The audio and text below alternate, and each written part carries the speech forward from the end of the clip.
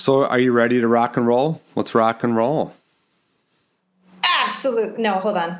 Yes, I am. Here, better yet, are you ready to rock Recovery Nation?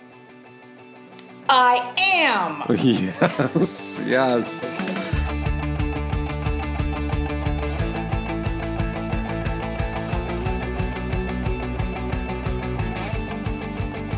Hey there, Recovery Nation. Producer John here. In today's episode of Full Potential Now, Ted interviews writer and editor Lee Weber.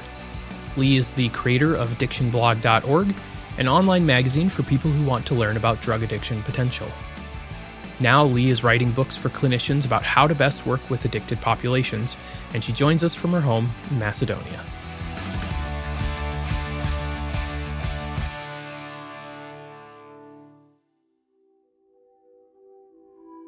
I have to admit, in preparing and doing research for this podcast, I was a bit unclear of where I stand on the big legalization of weed question. I'm an alcohol and drug counselor who has seen people, from young adolescents to adults, who actually became addicted to weed. And this really made me a believer that, yes, marijuana can be addicting. The whole increased tolerance thing, the weed withdrawal symptoms, the daily use, people losing their motivation, adolescents dropping out of school, having legal and occupational problems, it all seemed to make simple sense to me. Weed is bad. Yet I know that only 10% of people with alcohol or drug problems will actually show up to the treatment doors, at least according to the National Institute of Health. I have to admit, as a treatment provider, I didn't even really think of these other 90% that was still running around using various substances, treating themselves through conventional or unconventional ways. Or maybe there was even some just recreational users who used but never became addicted. They were simply just not on my radar. Well, maybe this is why this legalization of marijuana has come to the forefront. Additionally, the National Institute of Health and a national survey on drug use and health both have come up with findings which indicate that the perceived harm or risk from smoking marijuana has rapidly decreased. This may be the reason why the country at this point is split in terms of percentages of people who want to legalize recreational marijuana use. I'm here with the amazing Lee Weber.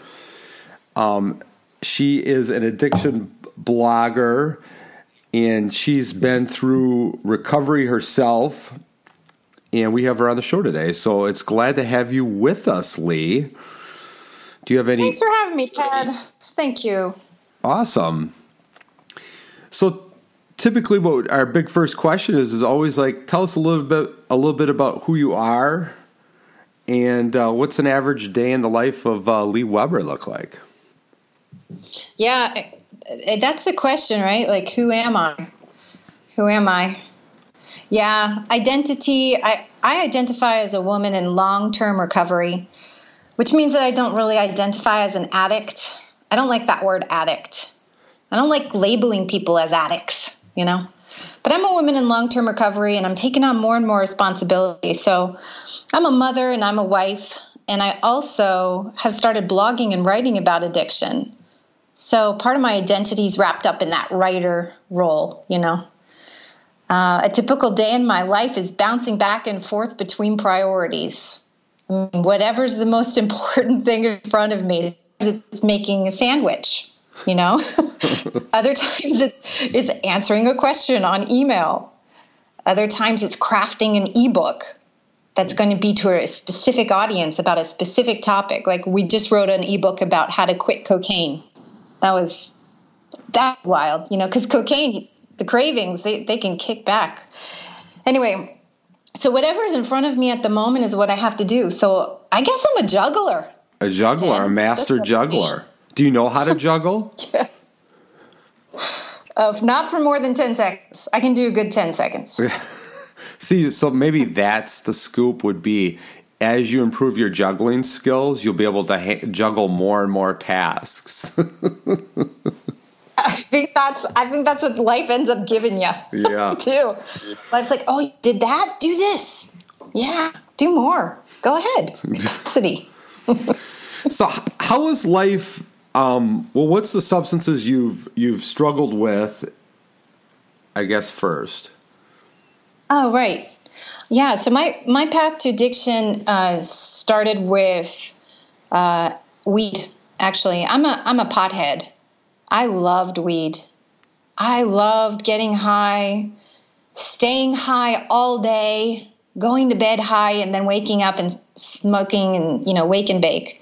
So I would drink when I couldn't smoke weed, like when I was in Africa and it was a little too dangerous to get pot because you didn't know if you'd go to prison. I started drinking. So I came into recovery after a bout in the Peace Corps. I was in West Africa, and two friends came up to me and they asked me, do you remember last night? And I was like, kinda. And I was off the hook, apparently. They said, we're worried about you. We want you to get help. And I said, I think you're right. I am too. And so I went to a rehab. That was awesome. Okay. But I was ready for it. I was ready. I was one of those high-functioning people who was trying to escape the stress and kind of the emotional anxiety through pot and through alcohol. So I've tried other drugs, but those are my main two. Marijuana use can lead to the development of problem use, known as marijuana use disorder, which takes the form of addiction in severe cases. 30% of those who use marijuana may have some degree of marijuana use disorder. People who begin using marijuana before the age of 18 are 4 to 7 times more likely to develop a marijuana use disorder than when they start as adults. So, I was in Whitewater. I'm a teacher at UW Whitewater, and I teach this class called Introduction to Alcohol and Other Drug Studies. So one of the discussions that popped up in class yesterday was this idea of a lot of students saying, well, pot isn't necessarily bad for you. I'd polled the class, so I have about 80 students. I would probably say the poll came out to 15 of them were active pot users. And so the question emerged. Oh, yeah. Okay. So the question emerged was like, well, what's the big deal about pot, Ted? There's really nothing going on for me now. I'm able to go to my classes. I have a job. It's legal in Colorado and Washington in the United States. So what's the big deal about it? And so I was curious about you sort of being a savvy veteran of marijuana. How did it sneak up on you, and how long did that progression take? Just out of curiosity. Well, they estimate between 9 to 13% of all smokers, of anyone who consumes marijuana, become addicted, become psychologically dependent on marijuana. 9 to 13%, and I was one of those people. So I don't know if it snuck up on me as much as I was just predisposed to it. I loved the euphoria, but it only lasts for about 4 hours, So to get back into the euphoria and then to get back into my mind, into that state, I would just have to keep smoking. So I feel like for your students, they need to know, though, that their brains are still developing, that until the age of 25, they can actually harm their ability to learn and to remember things. Because I'll tell you, my long-term memory is really bad. And I can have short-term recall and mid-term recall, but I've lost some memory, Ted, as a result of smoking weed. Really? How many years do you think you smoked? 5. 5 years. 5. So that's not really. I mean, it's a long time, but there's other people that have. I mean, they have studies where people have tracked people for like 30 years.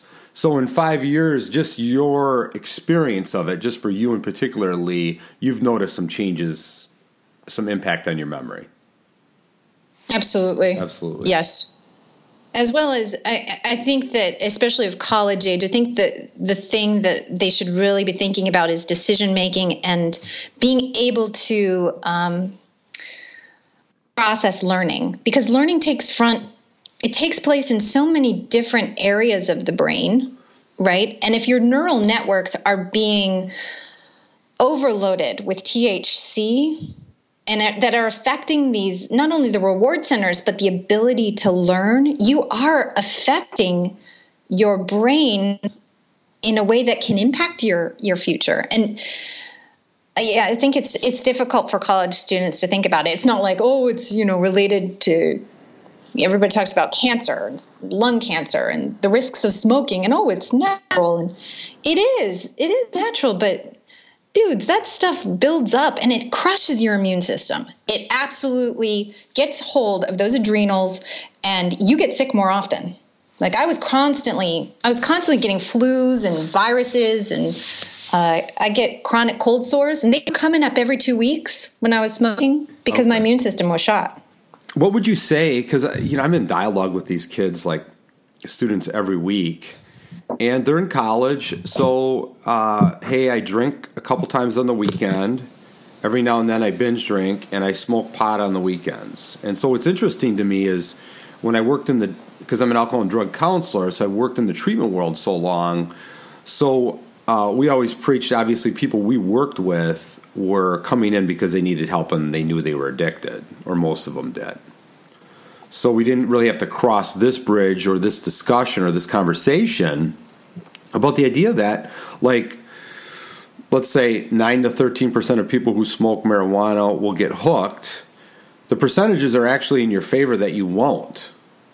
So based on our discussion, I could see some of my students definitely coming back and saying, well, it's roughly a 10% chance.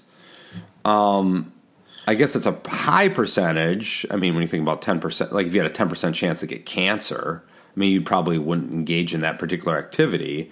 But at the same time, they really see it as like, they don't really, and it's natural in terms of just late teen development that you just don't look at the long term a lot of times. And you say, hey, the odds are in my favor. So if the majority of people who use marijuana never develop a problem, how would I actually figure out if I was among the unfortunate that was in the process of developing a problem? So what would you say to that response? Like, hey, not the majority of people who smoke pot don't get addicted. So what do I have to worry about, Lee? Well, first I would give you the warning signs so you could identify addiction, So regardless, to know that you're addicted to any chemical, you do not need to be physically dependent on it. And physical dependence does develop with marijuana use. So those are two kind of concepts. So the first thing I would say is, well, listen, guys, number one, can you just not use for a period of 28 days? Just try it out. Because if you can stop and stay stopped, that's a hallmark trait of someone who's not addicted. Okay? Yeah. Right? So I would say but on the other hand, if you can stop but not stay stopped, you got to start asking yourself some questions. So then what's the next level? The next level would be, well, is it affecting your home life? Is it affecting your work? Is it affecting your school? And if you're going to be really honest with yourself, you need to make a list of pros and cons. Because I bet that you smoking marijuana is going to be affecting one of those three things, or your relationships. When I was smoking weed, I couldn't have a real relationship with my parents. I was on the phone high with them. Just like not caring about stuff, just in my own thing, distant, it was my wall. Marijuana was my wall. So I would say, okay, can you stay stopped for one? For two, is it affecting any other part of your life? And for three, are you actually dependent on it? Like, are you physically dependent on it? Because if you're physically dependent on it and you go through withdrawal, which can be anything from headaches to mood, you just get anxious or depressed or a little bit cranky when you don't have weed, those could be three signs that you do have a problem. And I would say that the biggest risk of becoming a pothead is just killing your own ambition. Because when you are smoking, you cannot achieve as much as you can when you are sober. See, I love this. I believe that. Yeah, I totally love this because oftentimes we'll have people standing, at the pulpit preaching, that pot's bad for people, that pot's bad, for young minds, that sort of thing. But what I like about this interview already is you've already gone there. You've actually, you're like gone in, done it for 5 years, saw what happened, and now have come out. So you speak from personal experience, which I think is it's just so good to hear somebody talk from their personal experience rather than the research and what typically everybody else says. Yeah. Pot can be great. It can actually open windows of, I think, perception. I think it can be used as a tool for creativity. I think that it can also be a stress reliever. I mean, would you rather take a prescription drug, or would you rather smoke a joint? Yeah. I mean, really, in terms of harm reduction. Yeah. So it has its uses. It totally does. And even recreationally, every now and then is great. I'm just not an every now and then kind of person. If I were to even get high now, I've got kids now. I couldn't be around my kids in the same authentic way. I couldn't be present. When you are high, you are not present for people. Yeah. You are disconnected. Well, yeah, let's talk a little bit about that kind of movement, because what's really resonating for me right now is this kind of idea of you describing your pot experiences and like the euphoria connected to it. Even though you weren't connected, it obviously was a wall for you, but it provided it was a euphoric wall. Yeah. Yeah. And so if you decide to walk away, let's say you recognize, wait a second, this is getting out of hand, I got to give this up. And, I really like this model of if you can't give anything up for 30 days, it's probably telling you something. That there's something more to that relationship with that thing than probably you knew before. So if I got hooked, what would I do? Especially if I got like a really good euphoric effect and could smoke day and night. Besides, marijuana opens up creative channels, doesn't it?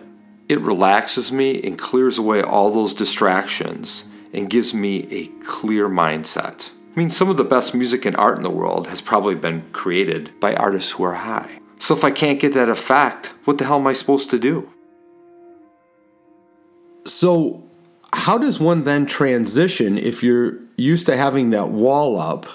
And we know that so many people that struggle with addiction, over half of them will have some sort of underlying issue like anxiety or depression or like bipolar disorder, which might have been underneath, which might have been driving it. How do you navigate that territory from going from having a wall, but then the wall being euphoric, you stop that, so now you don't have the wall. And I hear a lot of people say, like, when they enter early recovery, it's like boring, they're dulled out, they don't really get it. So I'd be curious about just your own honest journey from taking the wall down and then what that journey looked like for you. The shield and the guard of a drug, now you kind of have to grow up. I say, when I was using, I was just delaying this whole growing up thing. I was delaying becoming adult because I was late onset. So late onset, I mean, I didn't do anything in my high school years, and it started late in college and university. So and it really bloomer. got kicking in my mid-20s. Yeah, I was a late bloomer. But so how do you get to emotional sobriety? Ted, I'm still asking myself that question. Yeah. Like I said at the beginning, I got depressed. I'm depressed right now, but I own it. My husband and I can talk about it. We can, then we identify the actions that I can take to get myself out of that. So it's all just work on yourself. Yeah. Yeah. So how did you I'm going to call it hanging in the pocket with emotional sobriety, which means that you give up the substance. I mean, in this case, it's pot, but I mean, I think other people who have other addictions can probably completely relate to this dynamic that you sort of enter your sober body for the first time, or you sort of reacclimate to your sober body. And what's that, like, what do you think was the bridge or a few of the key bridge moments that allowed you to not like go back to getting high? Because like what I hear a lot of times is people will come out, all right, I was 7 days clean and then I just went back. And then they kind of go back, they come back out and they maybe put together 3 days and they go back. Then they go a month and they go back. And so I'm always curious about those magical moments, those things that actually people figure out about themselves. They're in a tough spot. Like giving up pot and going your first couple weeks clean is not an easy thing. And I'm always curious about, what do people within themselves access to pull themselves through that? Like in that early stage. Yeah. I was really primed for a spiritual transformation, though, because I grew up in a Christian church, and during college, I had basically rebelled against the beliefs that I had, and nothing was replacing it. So I was primed, and for me, the moment came when someone was talking about the first law of thermodynamics, in that energy is neither created nor destroyed. It is conserved. And if I could agree with that theory, then I could believe in God. And I was like, oh my gosh, boom, yes, I can get down with that. If nothing is neither created nor destroyed but conserved, then we're all part of this same universe and we're all in it together. And we are all one. There's one thing. And when I could believe in that, because I had no belief, then I could get out of my disbelief. Because I was just agnostic, and I was smoking weed to try to find God, to be honest. So you might have are you saying that you kind of gravitated towards weed? There was a spiritual component to why you gravitated towards it. Yeah.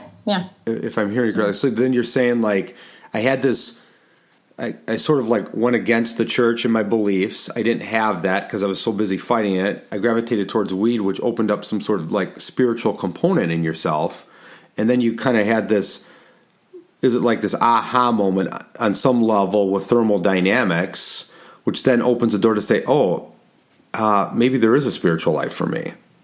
And do you think that ties into having faith in early recovery at all? Like just being able to do it? Or how do you think that fit into making you strong in those first couple weeks or first month?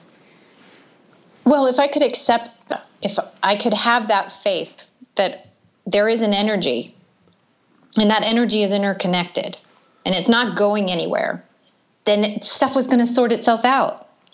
And that's what I come back to even today. When I'm at my lowest point, I think, okay, you know what? It's all connected. It's going to work out. It's okay. So that's my foundational belief. So really kind of almost tie in like spirit in with this thought process of like, I really like that thought. It's all going to work out in the end. There's a little bit of unknown to where things are at now, but I have faith that things are going to work out in the end. I'm going to kind of go down maybe the path I was meant to go down. And are you saying that? Yes, and all I have to do is do the work, and then more will be revealed. I also liked that. More will be revealed. But it's not your job to know everything now. It will be revealed. What a great thought. Like, in what a great way, almost like a goal of more will be revealed if I do the work. So I'm going to take action. I'm going to start taking like some different actions in my life. Maybe 8 out of 10 aren't going to be helpful to me, but by taking some actions, I'll identify those 2 that are helpful. Yeah.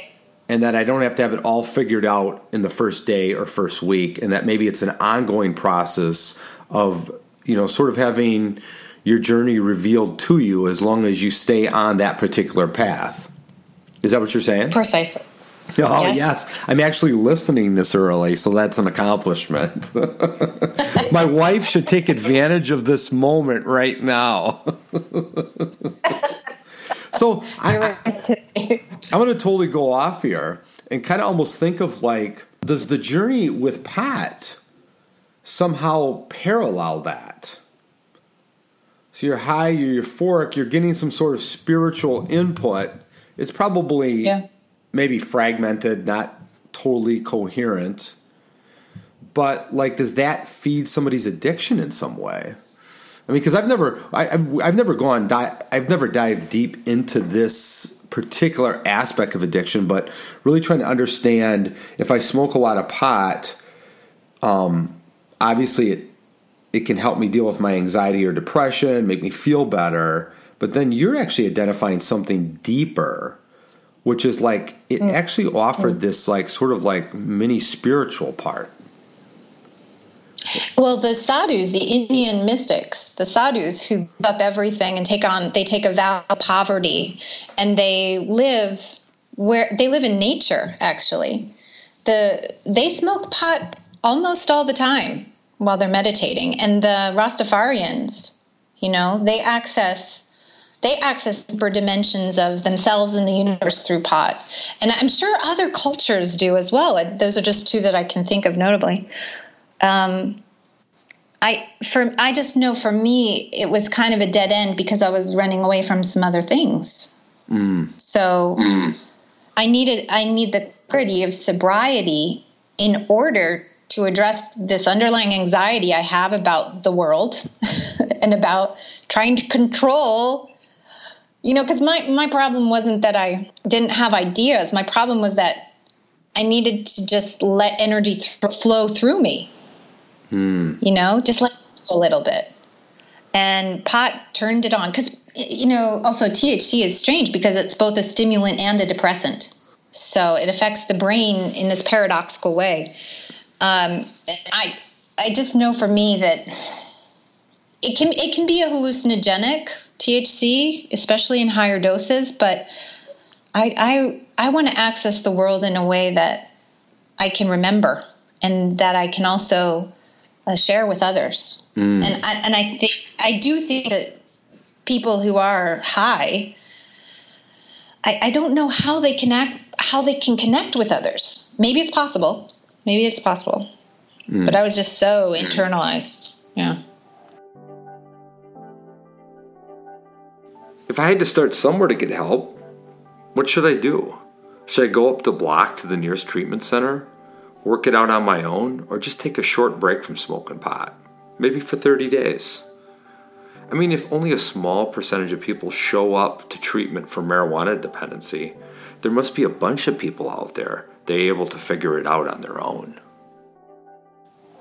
So what would you say to somebody who maybe listens to the podcast? They might have been following or be on the same journey that you were on, smoking pot a lot. It's kind of escalated. They happen to be one of those 10% that feel like, that have gotten addicted to it, and kind of like the light bulb's going on. Yeah, maybe I do have a problem, because I've talked to a lot of people. They kind of have a general sense with substances. Maybe they're not going to say they're addicted, but they kind of get a sense like, yeah, maybe this is giving me some problems.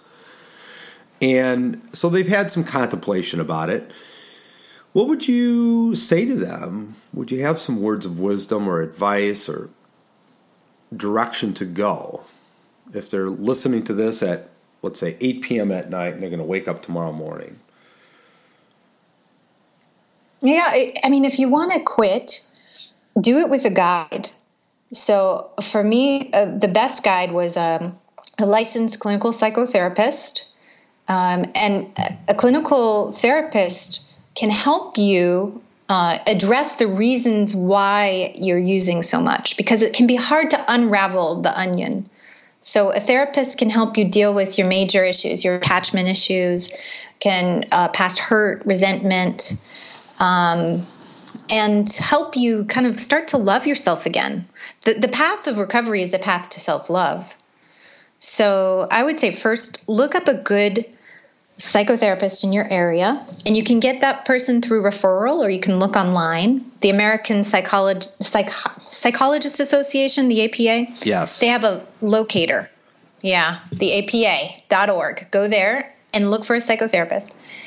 The second thing I would say is to find another person or a group of people who can identify with you. You need a guide. You don't have to do it by yourself. So in addition to therapy, which is in a clinical setting, I would say go and join a support group. I joined AA because I didn't really resonate with NA. But there are other support groups too. There's things like Heart Recovery or SOS. You don't always have to go down the 12-step route, but you do need other people. And then I would say the third thing would be to talk to your friends and family about your real issues, meaning be honest with yourself, and then be honest with the people around you. Because when you ask for help and you show that vulnerability, first of all, those people who love you, they will be happy for you. And second of all, it's not a weakness, it's actually a strength.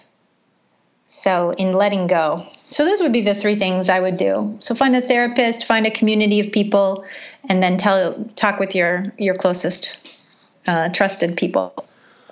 Well, those are some gold nuggets, Lee.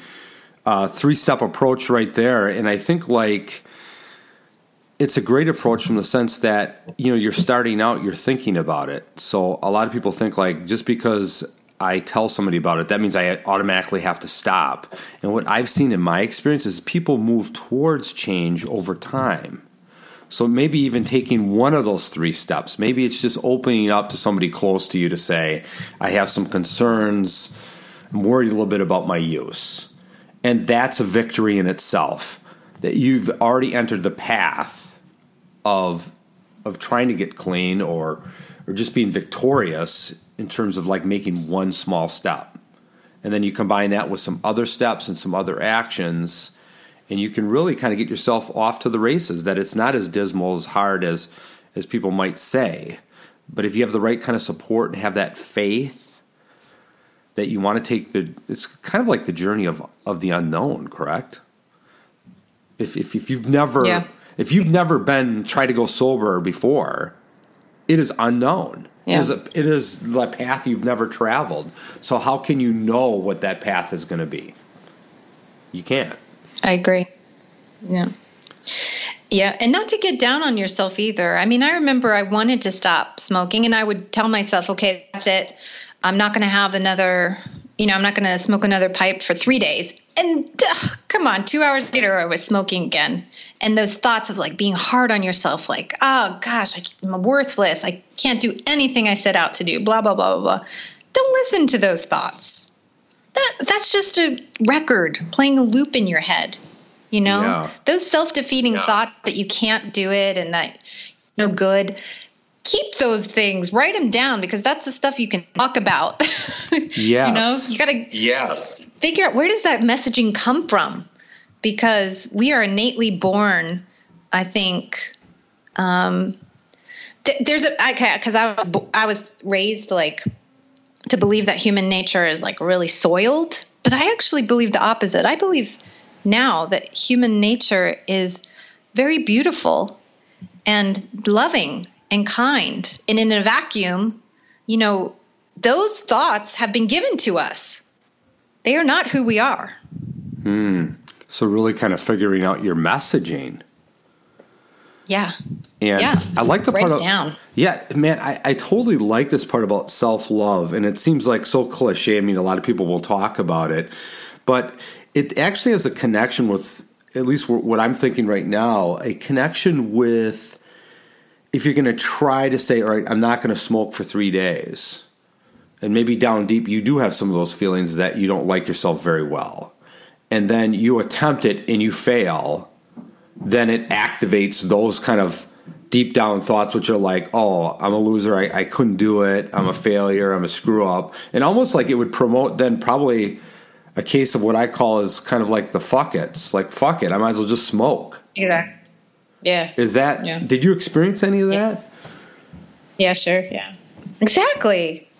Well, that's it. I think anytime somebody who, is facing addiction uses their drug of choice, anytime they use their drug of choice, it's a fuck it. That's so well said. People will remember that, actually. So, I'm super stoked now about kind of going a little bit further with this idea of how do you actually practice more self-love and begin to kind of shift that part about maybe I don't like myself very much and I'm currently hooked. Now I'm going to try to reach out and tell somebody. And hopefully, I always encourage people to pick somebody that you think will receive you well, because you don't want to be given a huge lecture and put down for reaching out. But then how do you actually, because it's like this magical, it's like this unknown thing of like, well, how do you begin to shift and love yourself more? And maybe if you could, Lee, if you can, for your own personal journey, where do you think like there were some shift points and what was involved in those shift points?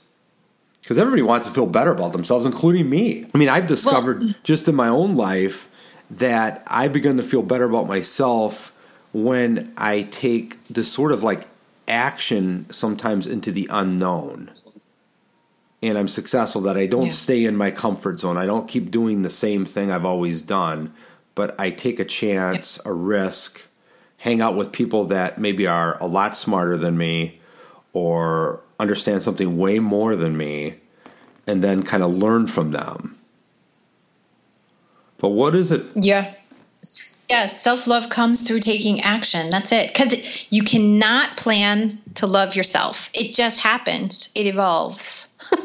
But it comes through those actions. And for me, it's come through the actions of doing the work of psychotherapy, which I still do, even 14 years into it. I still see a therapist. I also connect with others. So I form community around people I can be vulnerable with. And they reflect it back to you, Ted, by the way. Like you and me, you know? Like we see each other and we're mirrors for each other. And then, the close friends and relatives as well. But then meditation. It comes through a deeper understanding of yourself in relation to everything. And that can only come when you're still and when you sort of shut down the CPU, when the central processing unit can go quiet, then you can work on the software. Well said. And I know there's so much work that's been done in the area of mindfulness and meditation and how beneficial that is. So I guess what I'm thinking about is, tell me a little bit about your journey into the blog world and how that has benefited maybe yourself and your recovery and what you've learned from that world. Oh gosh, my blog, I started blogging because my husband kind of pushed me into it. He sets the bar high. Actually, I just given birth to my son, and we had been working on another website that was related to health. So I had started writing a medical encyclopedia of sorts for all sorts of medical conditions. I had started practicing writing again after a hiatus of, 15 years. Because I write. And in fact, here, I'm going to show you this. I just pulled this out. This is a little thing I made in 3rd grade. You know when you had those little dotted lines and stuff? Yeah. And you get to draw a picture at the top? Yeah. So, this was me in 3rd grade. I would like someone to help me dance. I like to dance because it is fun. I will be very good. Then I will have a show and be the best one. You have to send me a picture of that. I want to post expressing. That. So I've always been the writer. And he said, why don't you do something about addiction? He said, the space at the moment is, this was, almost 10 years ago. The space at the moment isn't being filled by anybody. And we created addictionblog.org together and broke it down by drug because I wanted to understand, how do these drugs affect the brain? I wanted to understand basically, why did I get addicted and my sisters didn't, for Pete's sake, right? They can drink, they can have a glass of wine, and they can stop. I can drink, I get lit up, and then I finish the bottle and I have another 2. And then I'm dancing, like my story says, and I'm the best one. No? So I feel that blogging has helped me in my recovery to understand the brain disorder of addiction. To understand, we might not know where craving comes from, but there is a biological response in some people that could be genetic. But when you have the environmental and you have the predisposition and you have a perfect storm, so you have to add a little bit of trauma in there, some kind of hurt and pain, then drugs become a perfect solution for that. So in Addiction Blog, we took 25 drugs. We asked the same questions and we answered them, and I got to learn. So I've written over 2,000 articles about drugs. It's awesome. Which I've been on this blog and website, and it is phenomenal if you want to learn about the effects of different drugs on the brain, like you're talking about, Lee. And what else could readers possibly get access to in terms of the articles you're putting out now? Yeah, we talk about harm reduction. Actually, we have contributors now. So I started on my own, and then just through attraction rather than promotion, people like yourself, because Ted is a contributor, people who are credentialed in the field, licensed clinicians are writing about what they do. So we have someone who specializes in neuro-linguistic programming, right? Those messages, what do we say to ourselves? How can that change, become more positive in our recovery? We also talk about family, and we have bloggers who represent the loved ones, either the children who are now grown or the spouses. And we've had rabbis blog on Addiction Blog. It kind of becomes a mosaic of this perspective of what is addiction, because that's the main question behind Addiction Blog. What is addiction? So readers can find infographics. Those are really cool. So we've shown you how does a certain substance move through the body. So we show the whole metabolism. We also show what centers of the brain it affects. We've gone into how does a drug affect you in pregnancy? That's another infographic. That's really cool. So infographics, we have hundreds. Like literally, we have, I think, 200-300 infographics, and now we have almost 10 ebooks.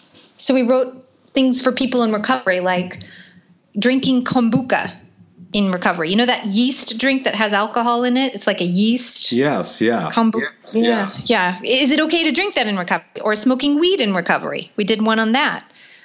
We also have how to quit opioids. We could take you through the whole thing from your stages of change. Where are you on the stage of change to what can you expect during withdrawal? And then what are the treatment protocols?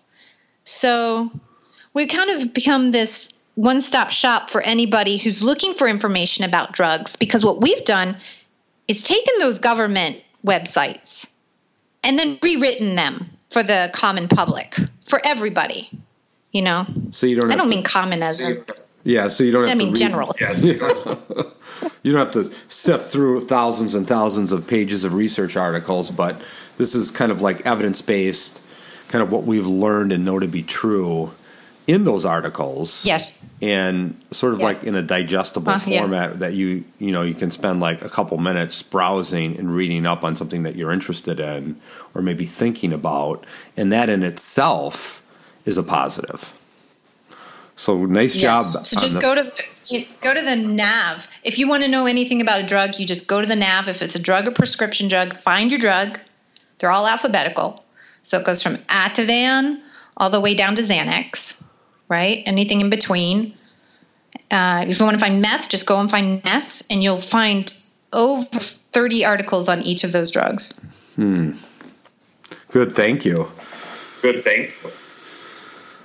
Any words of wisdom for those struggling in recovery? I mean, we kind of talked about like the 3-step plan, but anything else you can think of that you think might be helpful to a listener out there? Yeah, whatever you're feeling now, it's not going to be the same thing that you're going to feel in 24 hours. So whatever you're feeling now, journal about it. Exercise. Talk to a friend. Do something. Because in 24 hours, you're not going to feel the same way. So that would be my number one tip. Another thing, though, I do want to say to listeners, if you want to find information online, it's really hard to sift through what is evidence-based and not. One thing you can do, this is a super good tip, is to do a site restriction search. So you type the word site, S-I-T-E, and you do a colon, and then you do .gov. And then you will only get search engine results that are coming back from U.S. government websites. Oh, excellent. Great tip, Lee. is so helpful to sort through stuff related to addiction. Because if you're going to do a search, you're going to get a lot of commercial results. And what do you mean by commercial? I mean like rehabs that are trying to get you to come to their rehab. Okay. So you can actually, by typing in, and say it again, so Gover, G-O-V, colon. So it's site, S-I-T-E, colon, .gov. Okay. And then you'll get like sort of people not trying to sell you or get you in places, but rather this is just good government research that's been done. Yeah, you got it. Yeah. Excellent. Well, there's one more topic I wanted to approach with you, and it's this topic of harm reduction, which I don't think we talk about this enough. So I've facilitated just numerous operating while intoxicated groups. I've developed programs for that, people who get busted for driving while they're intoxicated, and I've seen people from 1 to 2 to 3 to, I think my most OWIs I've ever, for a person I've worked with, has had 9.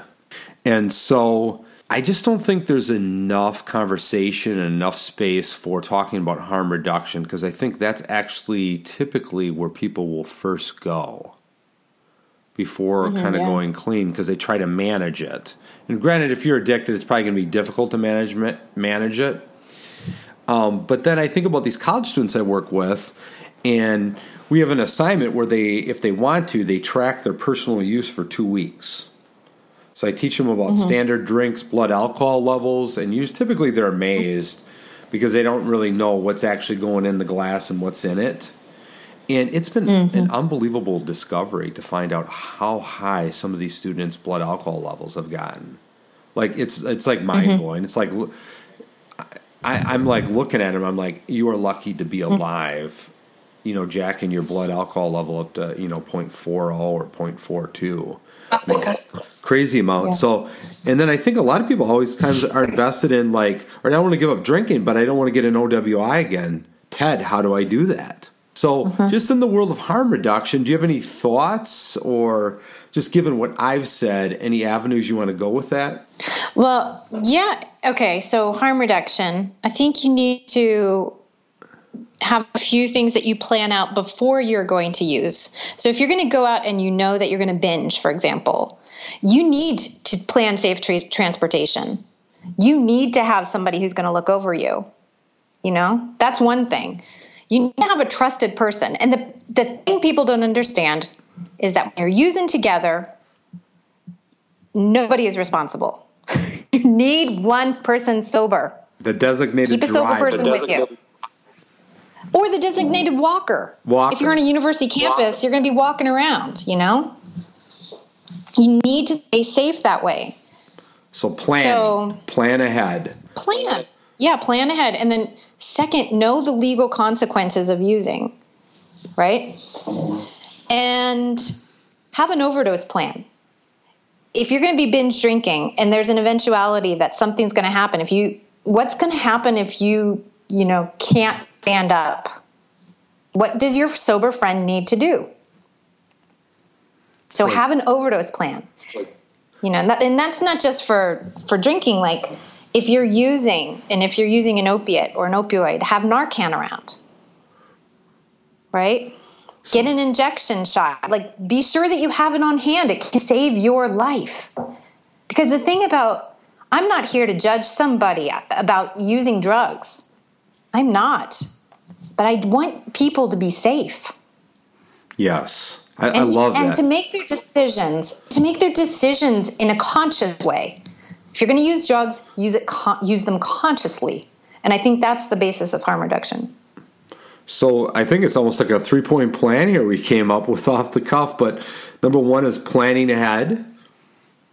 2 is it having a support person there to monitor you? Is it? So sober person, have a sober person. That's the first thing. Yeah. So plan. And then the third one is preventing overdose. Yep. But what was the second one? Right. I can't remember. Know the legal consequences. So what I would add actually. Don't be scared of it. Just know it. Yeah, and what I would add to this plan, which is kind of similar to just like hanging out with all these college students over the last couple of years, is there's some like very concrete strategies to really think about when you look at, let's say you're going to choose to drink and you become informed of what your blood alcohol level looks like and what effects that has on you. So we know if it goes above 0.20, you increase the risk for blackouts. So if you're going to drink and you obviously we don't want you drinking and driving and all that stuff, but then what is your sort of comfort zone? Like, do you get a good buzz on? Is like 0.15 kind of 0.18 kind of the main zone for you? And then you're not going to go above 0.20, so you're going to decrease your risk for blackouts. Then obviously binging into the unknown where you can actually get alcohol poisoning is a whole other thing. But it's like actually thinking about that and figuring that out rather than just going haphazard. Yeah. I'm going to go out and now I'm drunk, or who's going to drive me home? Well, everybody at the party's drunk.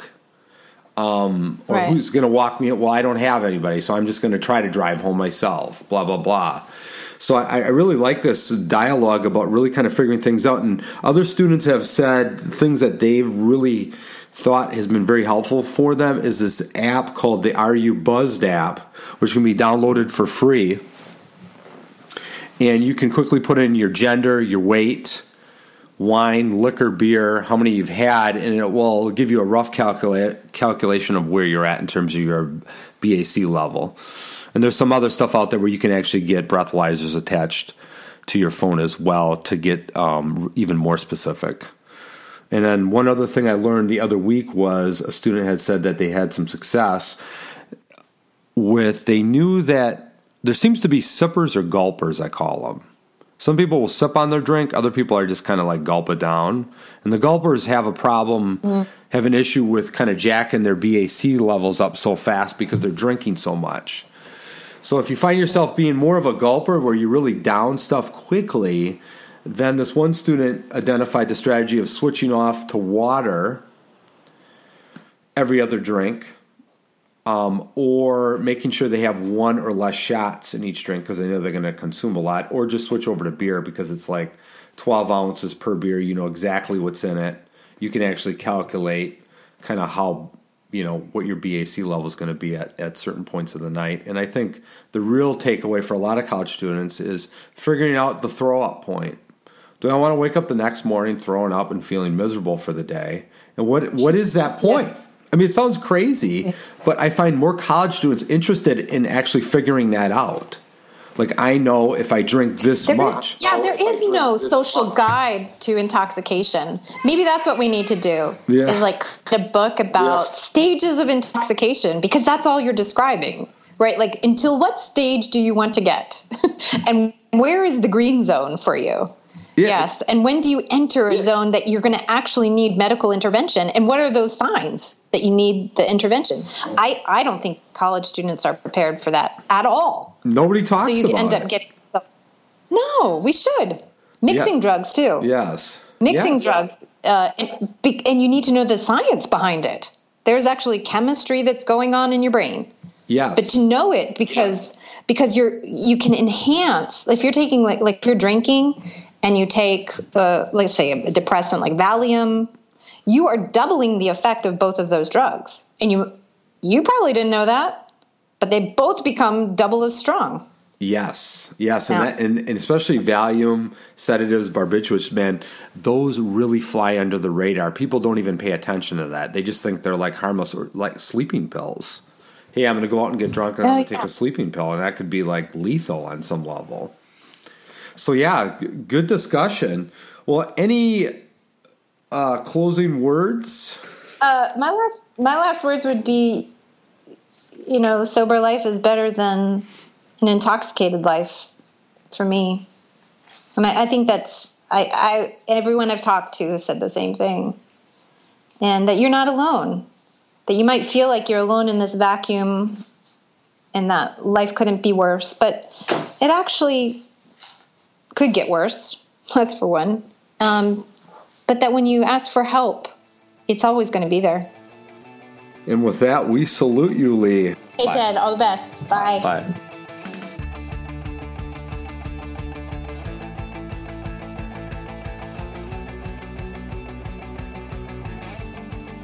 Hey there, Recovery Nation. Producer John here again. Thank you to Lee Weber for joining us today. Make sure to check out addictionblog.org. If you liked today's episode, you can subscribe, leave a review, and listen to past episodes on iTunes. And visit fullpotentialnow.org for your free TED tools, including where to find a rehab center near you. This episode features music by Pat Reinholtz, Lovely Socialite, and me, John Procruzzi. Thanks for listening.